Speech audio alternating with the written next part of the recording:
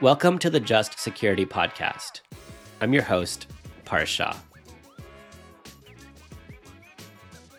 One of a president's most important jobs is appointing federal judges. And it's not just Supreme Court justices that matter. Across the country, hundreds of federal judges decide cases that determine everything from environmental regulations to gun control to reproductive rights. But an obscure process called the blue slip allows a single senator to stop a judicial nomination in its tracks.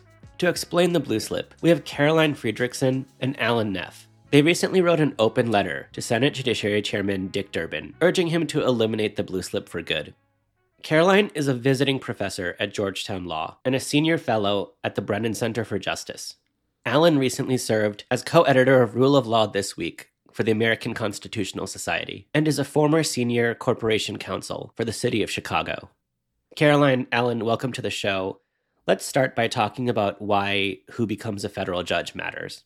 Judges play a huge role in either permitting or blocking or otherwise interfering with the implementation of public policy, federal policy, state policy, local policy. Judges are called on all the time, federal judges, in some contexts state judges too, to opine on the constitutionality and legality of legislation, executive orders, other administrative initiatives, and they can bless them or they can consign them to limbo depending on their decisions. I would say a couple of things that I think maybe we'll go right to the heart of it. Dobbs, and Dobbs. And I might add to that Citizens United in Shelby County and a handful of other cases. We live in a society where our courts have judicial supremacy. That is, on matters that are of deep importance to all of us, that have some constitutional dimension, primarily the Supreme Court, but all of the federal courts are the final word for constitutional decision-making. The courts are playing an outsized role in determining the future of our country in the current political and social situation. I'd emphasize that last point that Caroline made about the outsized role that the judiciary plays in policymaking and implementation. And, in fairness, historically, it's been a role that's been substantial for most of the life of the country, but it's now very much more politically charged than maybe it's ever been. Now it's just as clear as glass that the political composition of the judiciary is significant in what happens. Okay, so as both of you said, federal judges play this outsized role in policy choices and policy decisions. And of course, like all people, their personal and professional backgrounds shape how they view and think about the law. So diversity among judges is particularly important. How has President Biden done at diversity in his appointees?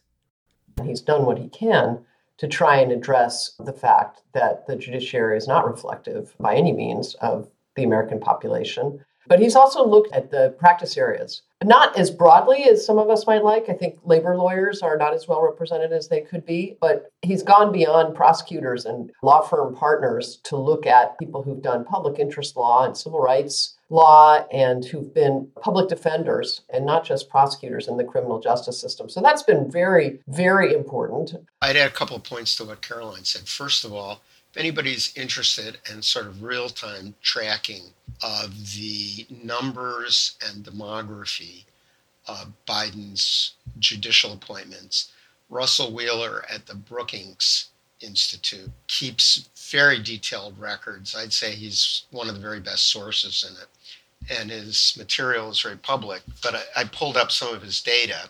Only 5 of Biden's 96 circuit and district court appointees to date, this is through January of this year, were white males, leading to a drop in the demographics proportion of active judges from 51.4% on Inauguration Day to about 46%. Let's drill down on the process for appointing judges, and that starts with the Constitution, which says that the president appoints with the advice and consent of the Senate. What does that look like in practice? The president appoints. And so the process is, in theory, meant to be a collaborative one. The final decision is the president's, but the Senate can, of course, reject. But the selection process has become more and more combative and antagonistic than it has in the past, with the Senate exercising its advice and consent power in a very aggressive way when the opposite party controls the White House.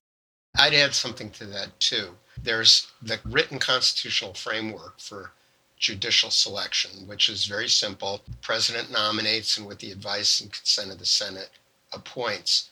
But in reality, for a very long time in this country, especially with respect to district court judges, frequently the nominees or the candidates who are considered for nomination by the president have already been provided by their senators. That is, it's a very plum piece of patronage, aggressively used by most senators, either party, to ensure that people they want on the federal district court bench, the trial court bench in their states, are copacetic with them, politically, constitutionally, intellectually.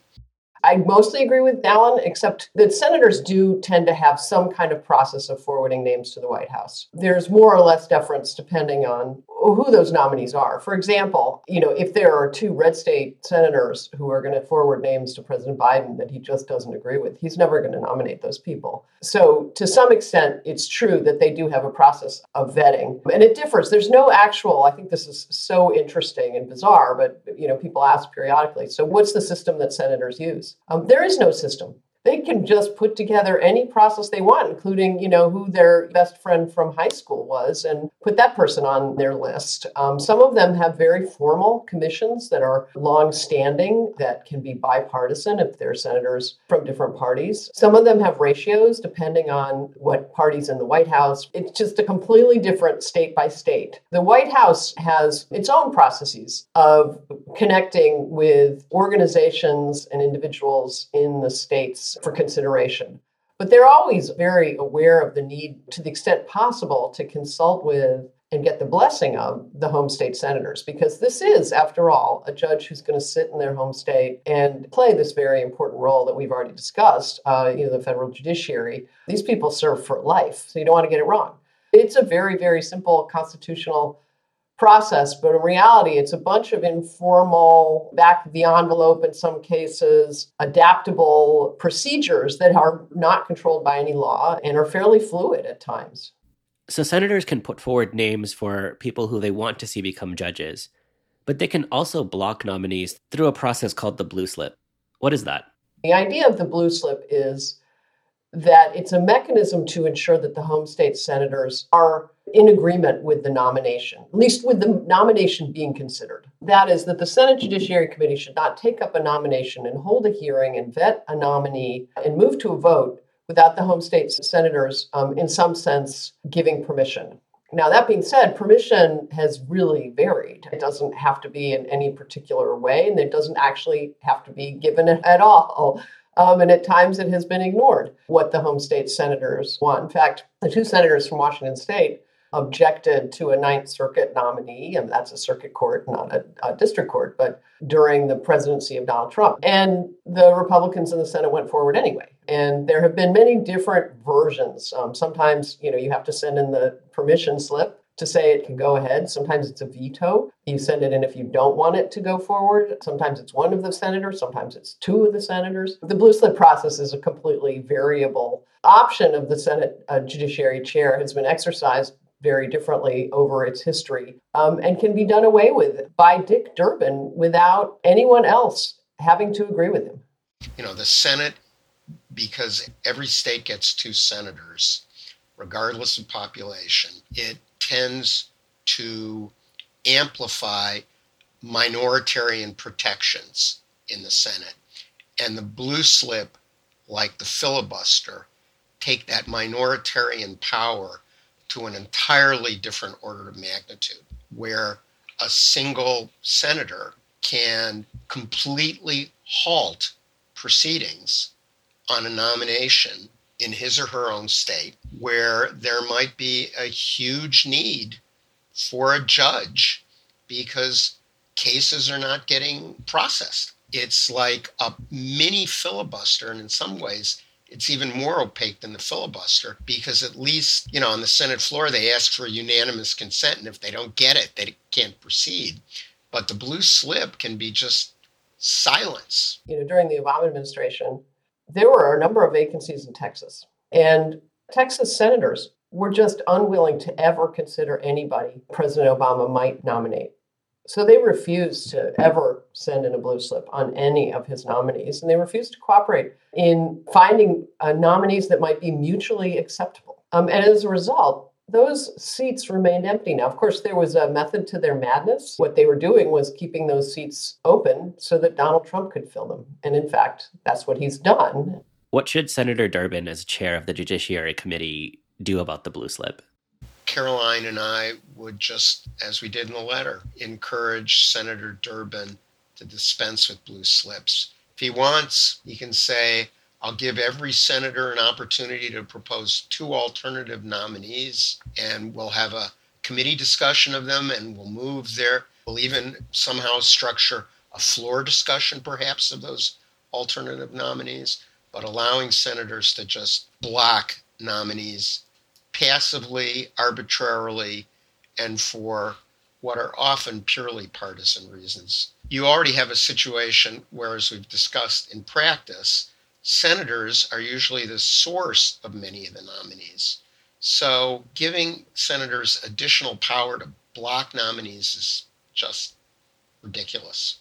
We're now reaching a point in the cycle where there are a lot of vacancies in states with 1 or more Republican senators at the district court level, some at the circuit court level. The blue slip isn't in effect there, but it's still background noise, I'd say, for this whole process. So it's going to be much harder for Biden to sustain the rate of appointment and the diversity of appointment that he accomplished in his first couple of years. It means that you have really given the far right and a minority that's quite extreme in its views the ability to obstruct the interests of the vast majority of us who are looking for a judiciary that is highly qualified, knows the law, and represents all of us. It's part of this whole bag of senatorial courtesy tricks that the Senate devised in part to palliate very conservative Southern segregationist, pro-segregation Democrats extensively during the New Deal and after.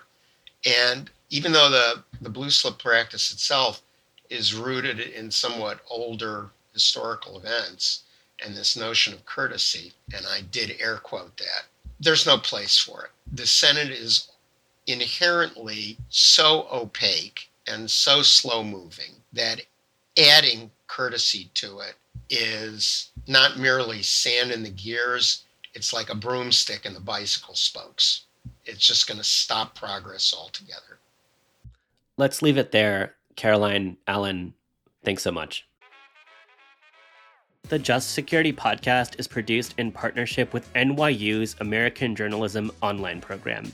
AJO trains students to become world-class journalists, no matter where they live or work. Find out more about AJO and how you can apply in our show notes. This episode was hosted by me, with co-production and editing by Tiffany Chang and Michelle Eigenhier. Our music is the song The Parade by Hey Pluto. Special thanks to Caroline Friedrichsen and Alan Neff. If you enjoyed this episode, please give us a 5-star rating on Apple Podcasts or wherever you listen.